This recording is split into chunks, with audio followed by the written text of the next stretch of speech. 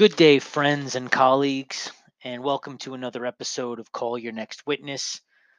Today, we are going to talk about jury selection, and we've got an appropriate guest for jury selection, a friend of mine named Mike Rabinowitz, who is an attorney with a large municipal organization in New York City, and a guy who has tried a good number of cases. But the reason why Mike is a uniquely qualified guest for this episode about jury selection is to anyone who's ever selected a civil jury. The process of jury selection is so unregulated that it really does feel like open mic night to some degree, where you're kind of allowed to say anything you want within reason, obviously, and subject to objection, but there's no judge overseeing it. So it really does feel like kind of a stand up comedy routine at times, if your personality allows for that. And Mike, in addition to being a trial attorney who has selected juries, also has uh, some real experience as a stand up comic where he is headlined for years, up through, probably for about 10 years before COVID. And so I just really wanted to talk to Mike about the similarities between picking a jury and doing stand up to an audience, because a jury, if nothing else, a jury is an audience. And I think the conversation is entertaining and illuminating, and it's a topic that I've wanted to talk about for some time. So without further ado, Mike Rabinowitz.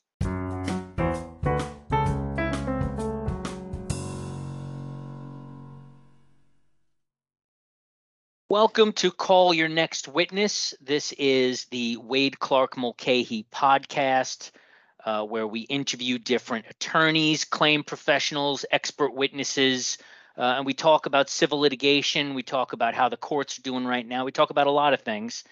And today, our next witness is an attorney and a good friend of mine, Mike Rabinowitz. Mike, how you doing, buddy? Very good. It's Friday. Weekend's upon us, and it's looking like the rain is gone. So we're going to have a nice weekend. Very good. Indeed. Well, it was until you just jinxed it, but that's neither here nor there. So, Mike, you know what? You could probably say better than I can exactly what your role is right now. I know you've been with a municipal organization in New York City for the past 15, 16 years, but what exactly do you do? What's your role? Well, I started out, in insurance defense, and I had a brief plaintiff's med mal stint. And then I ended up in the law department at the New York City Transit Authority doing defense work, mostly torts. But, there were a couple of allegations of, civil liberties. So I also did some federal work, 1983 stuff. And basically, once I did trials and appeals, I decided to expand my horizons, and I was promoted to the Office of Labor Relations. So now I deal with employment law, the unions, disciplinary actions, and grievances of the employees. So interesting. So now you are no longer dealing with torts on a day-to-day basis?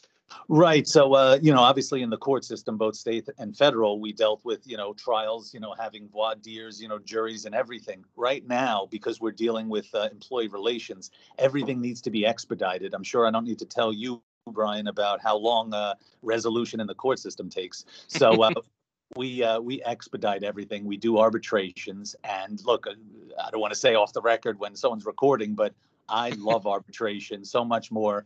I don't want to get into the reasons, versus not, but you don't have to do a voir dire. This whole episode will be about voir dire, a little bit, but arbitration, you have your attorney, you have someone who's already ready to make a ruling, understands kind of the issues with hearsay and how to do the procedure. And ultimately, it's an expedited process now. So I don't do voir dire and trials anymore. But hearings, disciplinary hearings, are little mini trials within themselves.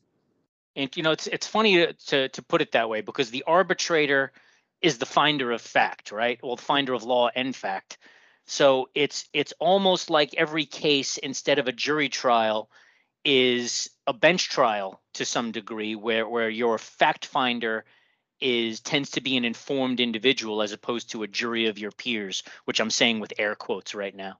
Right. Yeah. Like with the jury, you have to catch them up because, and we'll get into this with voir dire, like you're trying to tell, your jury panel, look, there's going to be moments where the judge is just going to want to speak to us and you can't take it personally, like little things like you're going to want to hear everything, but you can't, at an arbitration, it's expedited because he already knows what the issues are. He just has to, as you said, find for the facts and make a penalty. And sometimes, as you know, he'll find some facts, not give a proper penalty, and we have to do an Article 78 or we have to go to the court system. So it's not like I'm completely detached from the court system, but I haven't been there in a while.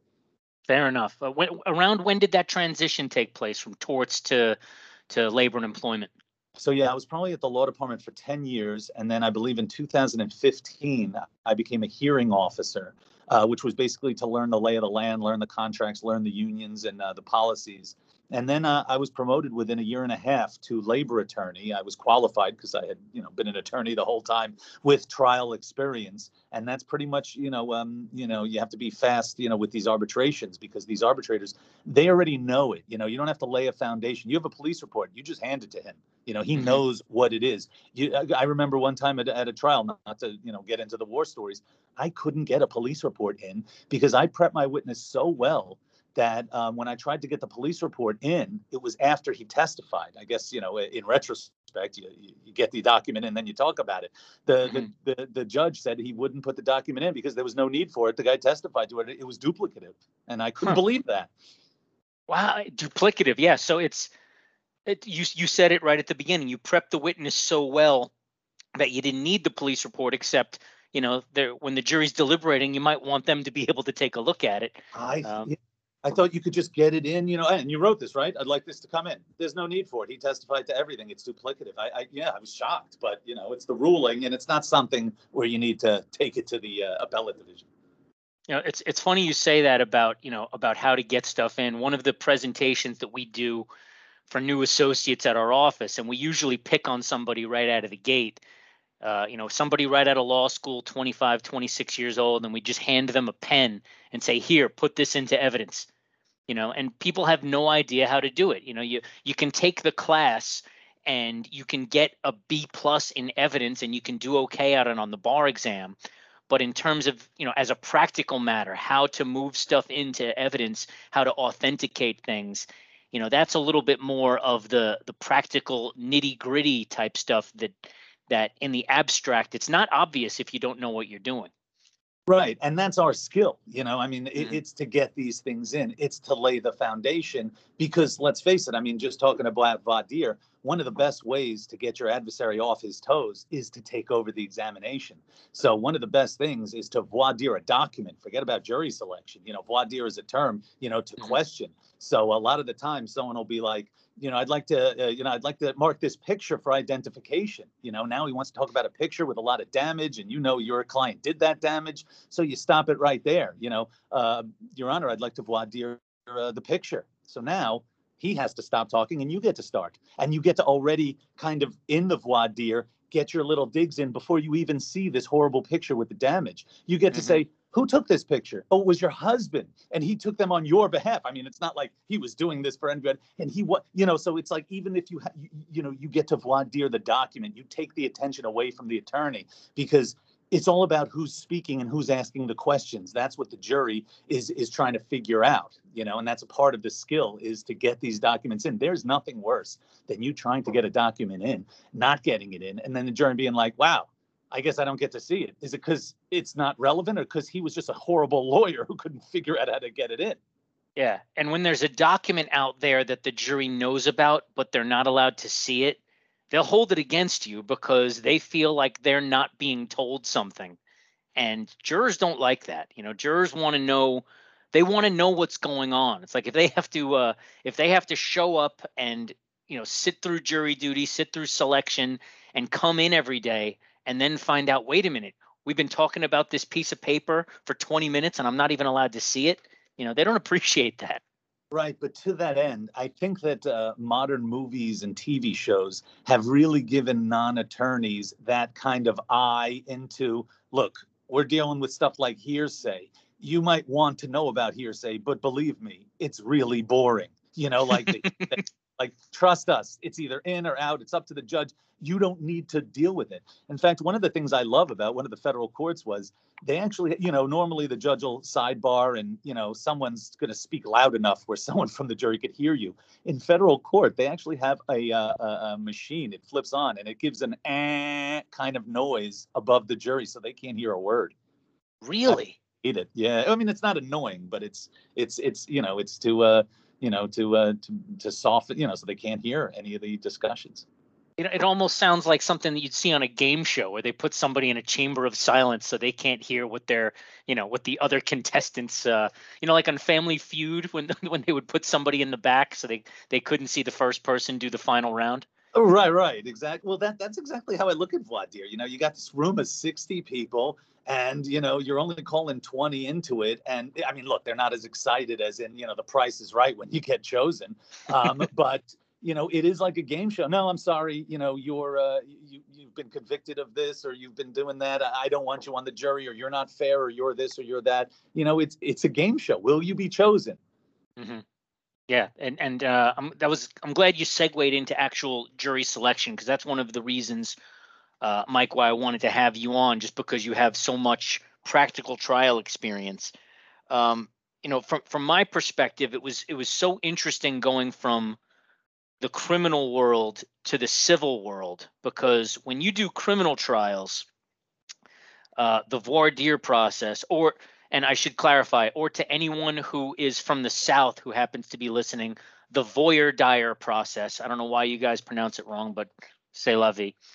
Um, the voir dire process in criminal is all overseen by the judge, and everything happens in open court and on the record.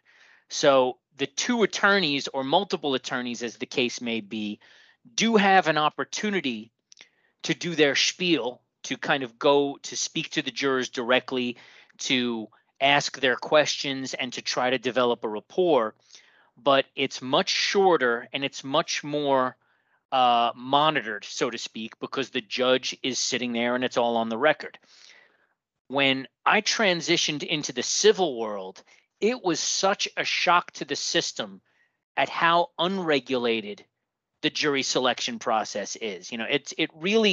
It does have an open mic night kind of a feel to it where you're just kind of allowed to say anything you want as long as your adversary doesn't object to it.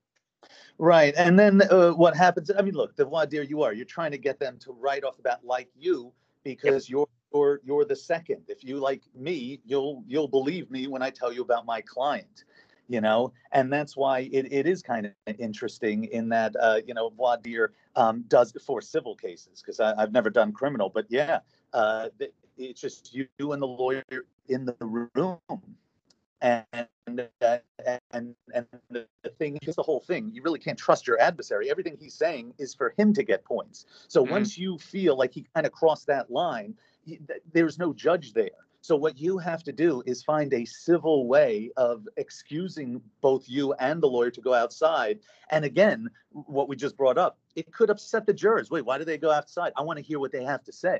But what you're doing is you're saying, hey, excuse me, can we just go outside? And then when you go outside, you're like, why did you just say that your guy should be believed? That is not what voir dire is for. Voir dire is to see if these jurors can be fair, not for you to start, bolstering your client, kind of a thing. And if he's like, well, I'm going to keep doing it that's when you get a judge. A lot of the lawyers are, it's kind of like third grade tattletale, like, hey, you can't bolster your client. I'm telling, and Yeah. then the judge will come in and look, if you keep going into that judge every 2 seconds, because it's mostly some, retired judge or something like that as in that, role, he might want to oversee it, because, but mostly you and your adversary, you really just want to get through it. You want to pick the best jury you can, but you understand you're not just going to pick all winners. You're going to just try to do your best. So it's not worth it to fight. You just want to do it. Whereas in criminal, it's expedited. So, you need the judge that you can't risk wasting a day.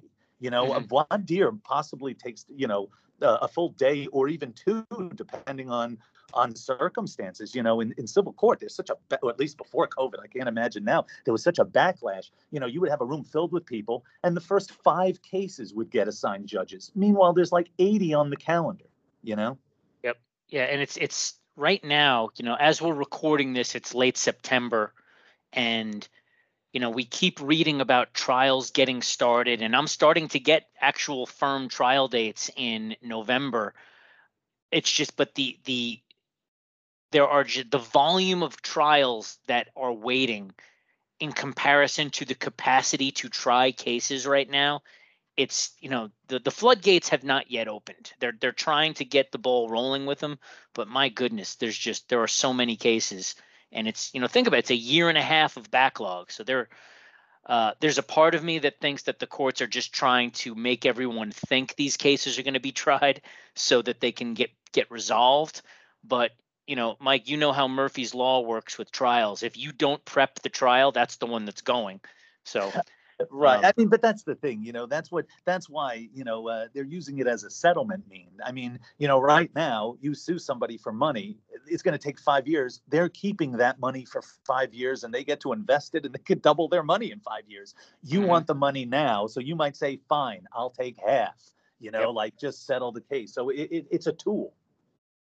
Yeah, it's funny. We say that all the time in terms of, when, as a negotiation tactic. And I'll say this to plaintiffs friends of mine. Look, what would you rather have? A case that's worth $1 million or a check for $600,000? Right. But you you're can not cash a offering check. 50 grand, you're at least in a ballpark that they could respect. Right. Exactly. So in terms of jury selection in general, and you kind of hit the nail on the head in terms of, jury selection is an opportunity to endear yourself to the jury while at the same time, trying to figure out who can be fair, who can't be fair.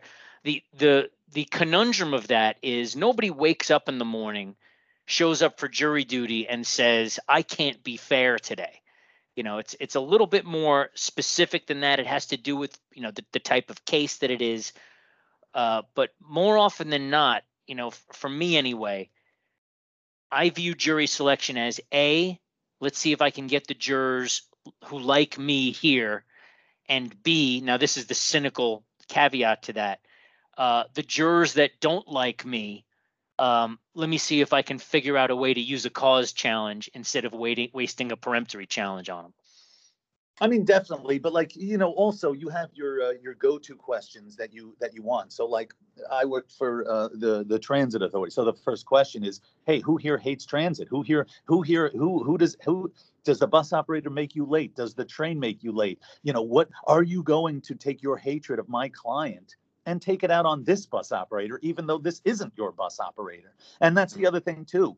Right off the bat, there's little things that you and your adversary can agree upon. Like, let's tell the jury all the witnesses right now and see if somebody's like, hey, that's my cousin, because that cousin has to leave, Yep. So it's kind of like there's certain things you want to get out of the way, and then you want to ingratiate yourself to them. But my thing is, because, I'm a big, I need everybody to like me. But voir dire is it's your first punch. It's your first opportunity. So whenever I would have, and believe me, I had 3 or 4 cases where people claimed they were at a stoplight, and a bus rear-ended them and moved their car, right? Sure. However, in these miraculous accidents, even though they're injured and they won $1 million, there's absolutely no damage to the bus or to the car. Now, so and not to cut you off, yeah. But a car probably, on average, a sedan probably weighs 3,000 or 4,000 pounds.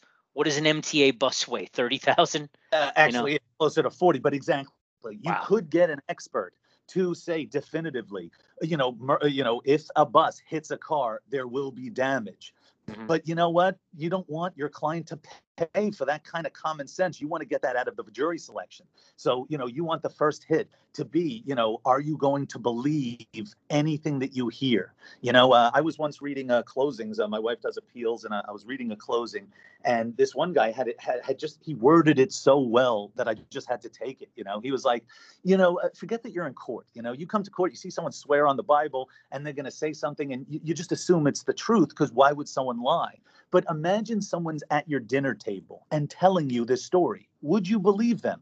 That a bus hit a car and moved it forward, and yet, miraculously, there was no damage. Like in court, maybe someone would believe that. But if you're at a dinner table, come on, you're not going to believe that.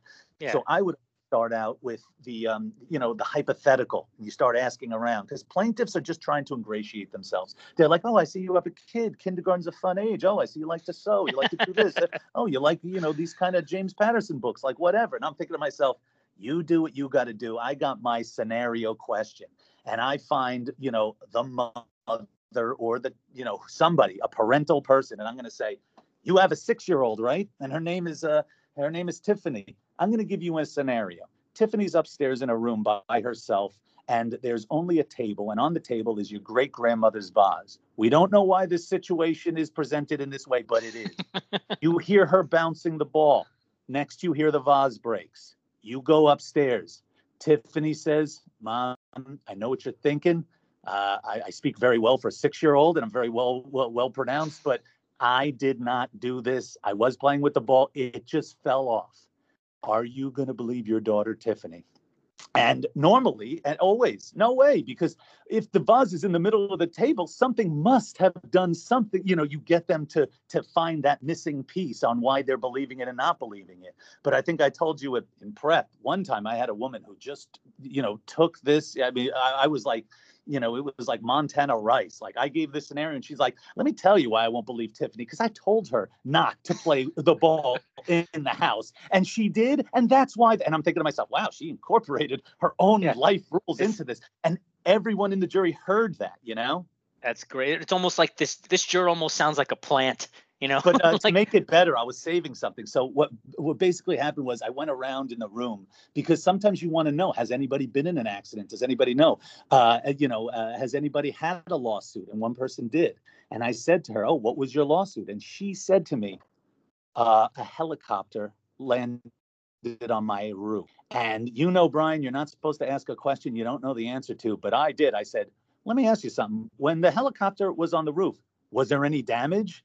I guess I did know the answer to that. And she was like, there was a hole in my, but I saved that. I didn't care about jury selection after that, because in the closing, since I had the no damage argument, I said, and you're going to believe that a 40,000-pound bus hits a car, moves it forward, and there's absolutely no damage? That's as absurd as if there wouldn't be any damage if a helicopter falls on and I used the voir dire into the case. And you look right at that juror when you do it, and she lights up because she feels special now. And you have no idea. I walked because I think at the time, no. At the time, you were allowed to approach. That's the only time you're allowed to, because sometimes they set up the podium and you're not really allowed to approach. But I like to approach, because I like to, set up the pictures on there. And you're right. I went right up to her and I said, just like when a helicopter falls on a house. And she gave me that look. She didn't even need to nod. But she knew, and it was a unanimous. Of course she knew. That's dynamite. Yeah, and it's and what we're going to talk in a unique segue for this podcast. We're going to talk about stand-up comedy in a minute, but what you described is really just a callback. It's exactly. It's like if we were joking around, and that's the whole thing, and that's another reason why, you need to listen to your witnesses too. I know we're doing jury selection, but it's funny, just on the point of listening to your witnesses, because I thought I only had the damage argument, oh, there was no witnesses around. Normally, if a bus hits a car, someone's going to be like, that's stupid, but no witnesses. But, my witness, he was a dispatcher, and he was like, yeah, it was the end of her shift. And I looked under the bumper and I didn't see any dirt. And I'm like, this guy's talking another language. What are you talking about dirt for? And I didn't understand it. But you want to understand your witness. And he's like, when a bus is driving all day long, the exhaust, there's a ton of dirt on the bumper. And if this bus hit the car, the dirt would fall to the ground. That's Huh. why I looked for dirt and I didn't find any. When I first prepped him, I'm like, he's looking for dirt. What an idiot. Look for damage. Why, but that became the best argument. And if it was like, if I could have laid a little foundation for that in jury selection, I would have had two callbacks and maybe a How about punchline. that?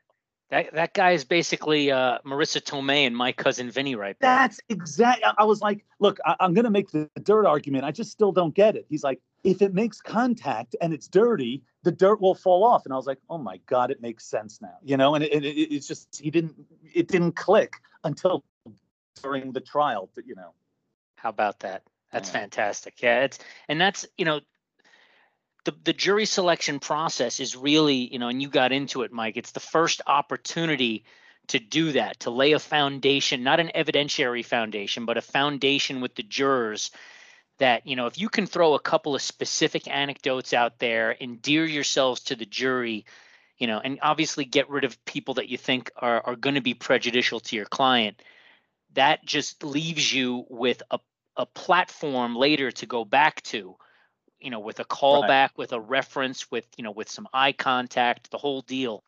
And it's because what we do for a living when we're doing trials is we're telling stories. Right. And if the jury feels engaged in the story, it's going to be that much more compelling to them. And it's easier to follow. But like with all of the voir dire that you're doing to lay a foundation, you're also on the defense. So you have to have some of the questions, like right off the bat. I ask everybody, eye to eye, if they do not prove their case, right? Because I don't have to prove anything. I say to them in front of their lawyer, if I want to sit here and do nothing, I Mm-hmm. can, and I could probably still win because the burden is on him. I mean, I'm sure that's objectionable, but so I want to ask them all, are you going to be able to send them home with no money? Or are you going to say, look, we're in court, you're getting something, you got hurt. And then that's where you get rid of your people. Oh, well, I just feel so bad. So yeah, maybe and that's when you don't even need to use your challenges. Mm-hmm. Yep. No, So, that's that sympathy, and when I work for transit, do you hate the transit authority? Because what I say is, the way to ingratiate them, I say, look, this is court, but it's just regular. When you get up on the stand, swear to tell the truth. If you don't, there's no lightning bolt that's going to come from the sky and show you. I guess he was lying. Look, he got struck by lightning. How did that even happen? I guess I should. Like that doesn't happen. Court I'm is just I'm another. stealing that lightning bolt thing. That's great. I told you I brought my notes here. I mean, I have my whole spiel here. Yeah, because all you're doing is saying you want a fair trial, but all you're really doing is laying a foundation for your defense. Mm-hmm. Yes, fair with more air quotes. And it's funny too. I enjoy the process of jury selection, but it is a bit of a charade in that sense that it's there's a popularity contest aspect of it. I've been told, I've never practiced or even observed a trial in the UK, but I'm told that when they do trials there, the judge and the barristers basically bring the jury in, ask them if any of them knows any of the lawyers or the witnesses, and if the answer is no, then it's okay, openings and call your first witness. That's it. I There's think over no there, as long as they're wearing their wigs, they're they don't care. exactly. Exactly. I want to talk about stand up in a second because I know that's near and dear to you. But I just want to ask one question about. We were talking a little bit earlier about arbitrations. The arbitration process that you deal with. Are there formal rules of evidence, or is it much more like stipulated among the attorneys? How does that process work?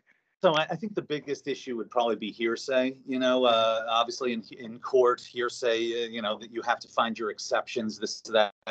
Otherwise, it just doesn't come in. At arbitration, you're dealing with an arbitrator who kind of understands, the weight of evidence. So, and that's really why I kind of like arbitration. One, it's a panel, so ultimately you get familiarized with the arbitrator. You're never really able to hang out with the judge, which is understandably, except if you go to the fundraisers or whatnot. But Oh wait, no, all right, I did it. I just tangented. I forgot where I was going. What was I talking about?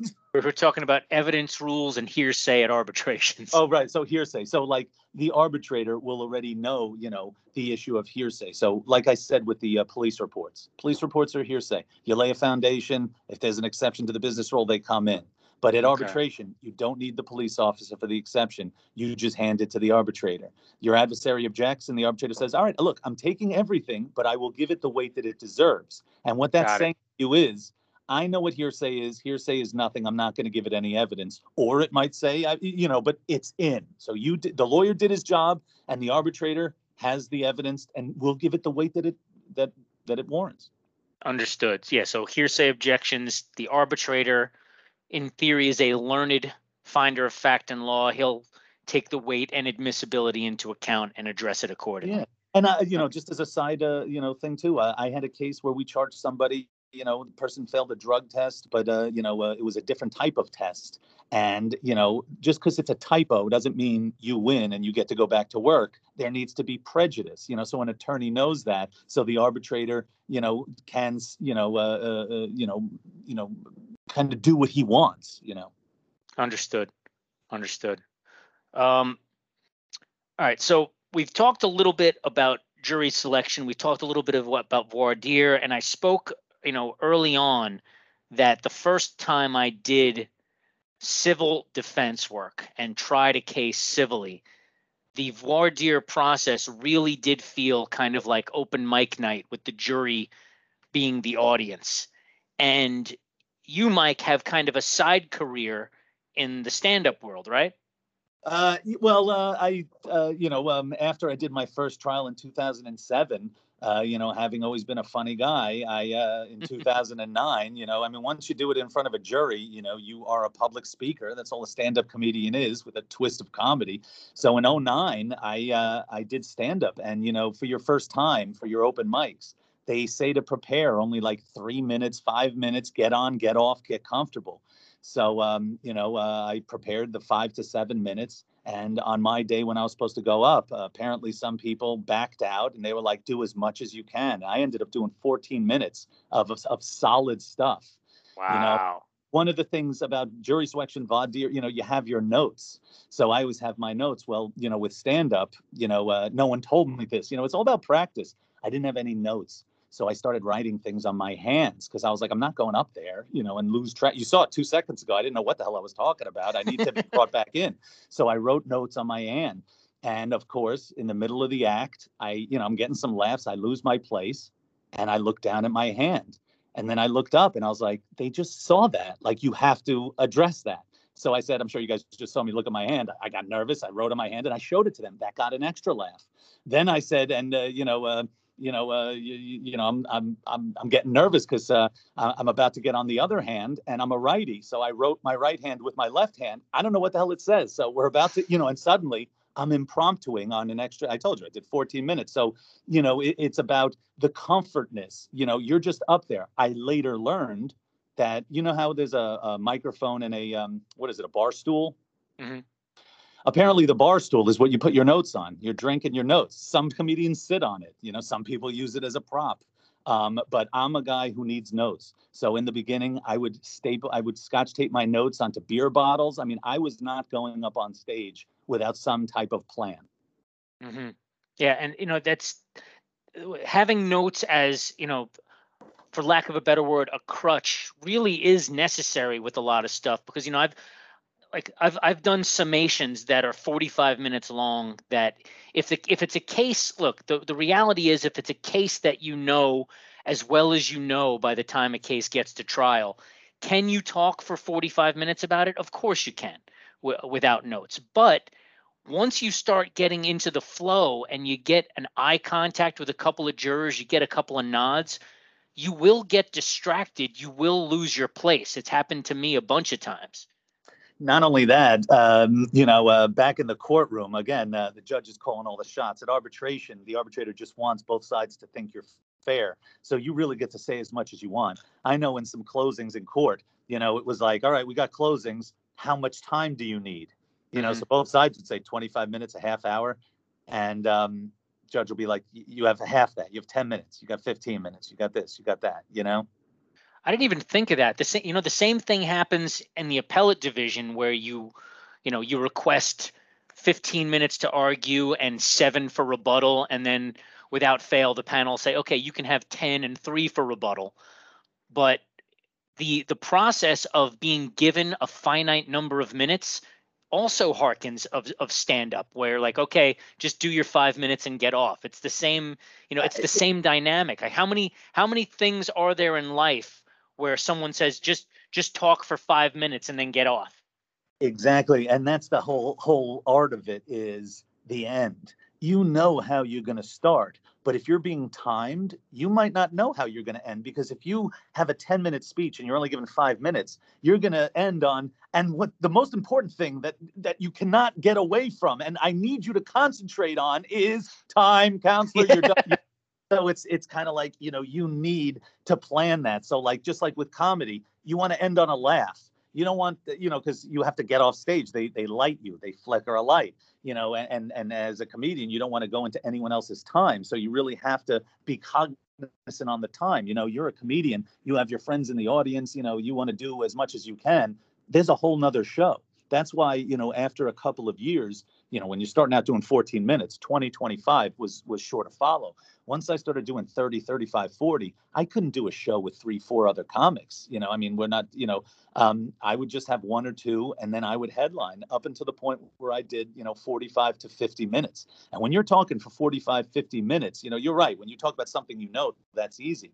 But like, you have to pepper in hundreds of, jokes in there to make it listenable to your audience, because that's the whole thing.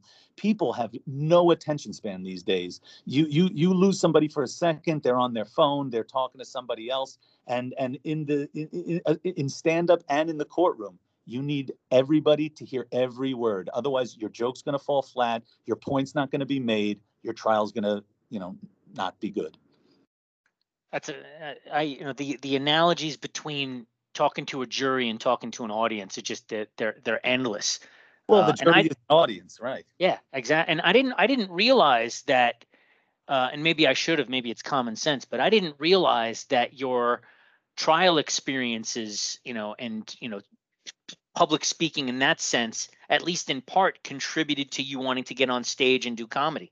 Oh, well, I was always a funny, person. In high school, they asked me at the graduation to put on a comedy skit or something. And, it was just very well.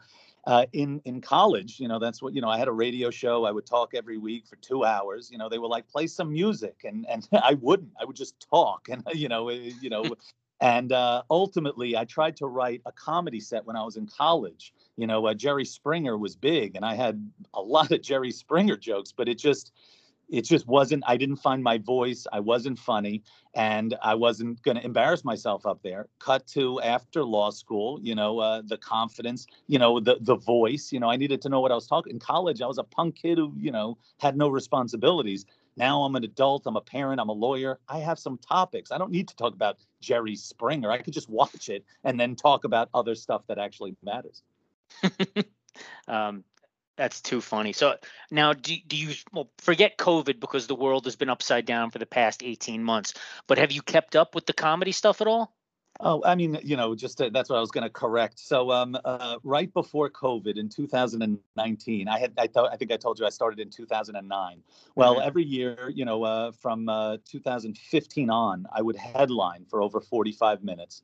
And in 2019, and again, lawyers, comedians, same thing. We're procrastinators ultimately, Sure. And 2019, I was like, oh, this is my 10-year anniversary. I'm going to do a special. I'm going to call it X, Roman numeral 10. I'm going to, put out DVDs, not like anyone buys them, for content, or, the fact that they're not buying, VHS either. No one has DVD players, and God knows how to make a Blu-ray.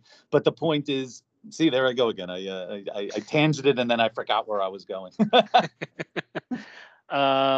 10th anniversary show. Oh, yeah. You were asking me if I still do comedy. So I was telling everybody, that at the end of 2019, I'm going to do it. But I forget what happened. I was pushing it to April of 2020, like I said, procrastinating. And then COVID hit. So it really was just a nice way to kind of get a break, because the stand up was more a I don't want to say a bucket list. It was a can I do it? I could always go back to it, but I don't want the pressure of doing it every year. And since I've stopped, a lot of people are like, when are you going to do it again? I want to see you. And it's like, all it's doing is building up more buzz. So I love building up the buzz without having to do anything. It's like trying a case, and the motion to dismiss already won, oh, That's we don't have to try the case. It's over. So yes, I would like to do stand up again, but I'm officially retired. But I do feel like if enough people want to see me, I will come out of retirement at some point. you're retired like a prize fighter is retired, where you could come out of retirement at any moment. I'd like a petition. I want to see how many people are actually committed to the next show. But on this topic, I actually did in 2010. I'm sorry, 2012. I finished a trial, and it was one of those either opens the door and the bus hit it, or one of those hit from the rear and there was no damage. And this time I was very experienced and a little more funnier. So the trial was a little more biting. I remember the judge was actually having a problem with me because no damage. I'd done this trial a million times over. I was very, very facetious, a borderline jerk, I guess. And but I was really doing it because I had such a good time in voir dire, and they were laughing at everything, that it was just, within the bounds. So, I was making eye contact with, and then the bus hit it. Yeah, there was no damage. I'm making eye contact with the jurors. I see what they're doing, this and that. Anyway, I win the trial. And like I said, I had a comedy show like that Saturday, and I had flyers on me. So as I'm leaving the courthouse, I see they just released the jury. And I always like speaking to them. Look, there's things you should learn, never speak to the jury, always speak to the jury. How are they going to help? The verdict says it all. You don't need to, this, that. Anyway, you're dealing with these people. So I said, how's it going? This and that. You guys, did a good job. There was no damage. I'm glad you agreed with this, that, da. We're talking. And they're like, oh, yeah. It was very entertaining. You were very funny. I thought it was going to be boring and da da da da da da. And I was like, oh, you find me entertaining, huh? Well, I'm going to be doing a comedy show this Saturday, and I start handing out flyers. We'll edit this if that was ethically wrong, but the trial's done. You're good. I gave them the flyers, and one guy was like, wait a minute, was that real? Because I was off of work for 2 weeks. I guess I don't know whether he thought he was on some kind of reality show where we were, but he didn't put it together. And I'm like, no, this is side gig, nothing big. That's hilarious. He thought he was on Candid Trial or something the whole time. Right, like that he's telling his boss I'm at a jury, but meanwhile someone's playing a massive prank on him on a global, like, we're going to use this courtroom to fool this guy and his family for 2 weeks.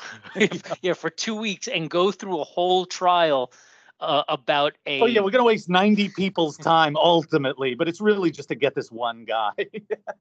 But, in defense of that would be pretty funny.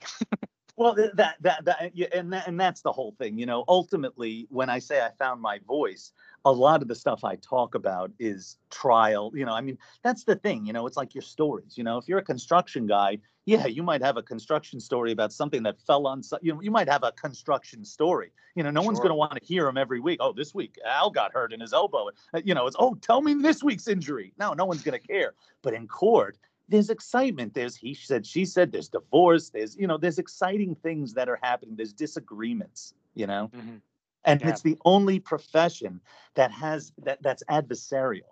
Like I said, construction workers, I don't know why I keep bringing them up, but there's no competition. The construction workers across the street, they're also building a building, and they come over here and they mess with our concrete. And no, there's nothing adversarial.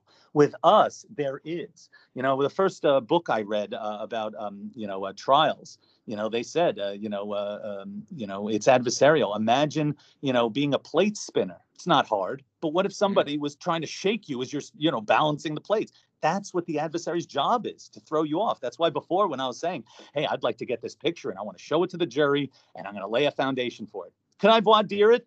Now you're taking the attention on what a crappy picture this is before they even get to see it, Yeah, I have an analogy. I'm a baseball fan, as you probably know, and they all, I think it might have been Ted Williams who said, like, look, hitting is about timing, and pitching is about disrupting that timing. And the trial process, the adversarial trial process, is very similar. And there's a civility to it. I'm like doing a voir dire like that. That has an effect. I'm not a fan of just objecting during an opening or a closing for no good reason other than to throw off someone's rhythm.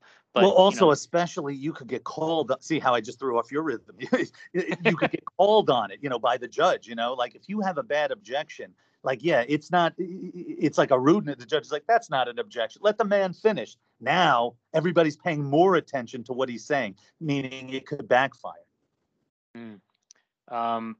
Fair point. Very fair point. All right, Mike, I want to wrap this up in a couple of minutes, but before that, I have two general questions for you. First question, and this is going to sound almost like an interview question, but bear with me. So you've been practicing for upwards of 15 years at this point. You've tried a handful of cases. Now you're doing labor and employment law and arbitrations. If there's one piece of advice that you could have had right out of the gate, when you started your career, what would it be? Like, what would be your advice to new attorneys, new claim professionals starting out? I mean, definitely, it would be the best to have somebody mentor, because like we said, there are things you learn in law school, and then there's the practicalness. So right off the bat, just to give an example to this, I remember when I first started out, I was doing no fault. So what did they do? They just sent me to court by myself to figure it out. Because how do you mess it up? You're ordering depositions, you're ordering IMEs, you're doing all this stuff. Not a big deal. So I'm at a conference, and the plaintiff is like, and I want you to copy your file. I'm entitled to see your file. And I was like, all right, I'm putting it all in there. Then I get back, and they're like, all right, you better, you agreed to it. Now you have to photocopy it. The advice was, you should have had the order say, let the plaintiff come in and you will provide him with let him do the copies, so it's like, little things like that I would have liked to have known rather than learning it, because I had a photocopy that stupid huge file, and it was such a pain in the ass, and had, had I little things like that, the ropes, Yep. Yeah, the little practical day-to-day things that you need somebody to bounce that off. We say to all attorneys when they start out, there's no such thing as stupid questions when you're new at a firm, new in a practice, but at a certain point, those questions become stupid. So but you want to answer your question more specifically, like the thing that it's not what I'd rather. All right, what I'd rather know. I guess it would be, as you could see, I'm more of a talker. I'm waiting for my turn to talk. I'm ready to talk. I'm a live talker. The advice would really be, if you're a lawyer, you need to listen. The quiet man, he listens, he waits for his time to speak, and when he does, it's impactful. So my advice, to someone like myself or anybody would be, especially if you're starting out, we don't need to hear from you. You don't know what you're doing. You need to listen to us, and you need to, be directed as such. Because a lot of the law firms, they don't have like a mentorship program. They'll just send you out, and then you got to make all your mistakes. And for all we know, you can make a big mistake. Why'd you agree to give them this? They're not entitled to this. Now it's on an order, and now you have more work to do to try to get another order to say you don't have to give it to them. Yep, you have to. Yeah, you're now on, backtracking and trying to undo mistakes. We say all the time, it's a quote that I love. Good judgment comes from experience, and experience comes from bad judgment. That's interesting, right? All right. One other thing that I want to ask you about, Mike: pop culture, movies, TV, Netflix, Prime, HBO Max, whatever. If you were going to tell a new attorney to watch one legal movie, TV show, whatever, for whatever reason is in your mind, what's your go-to? Oh, Few Good Men. I thought I wasn't going to know this answer. Few Good Men made me want to be a lawyer. And it's funny because when I recently watched it, and you don't get when you see things and you have more experience, you start saying, hey, wait, things don't happen like this, But I swear, when I was little, like, Tom Cruise, again,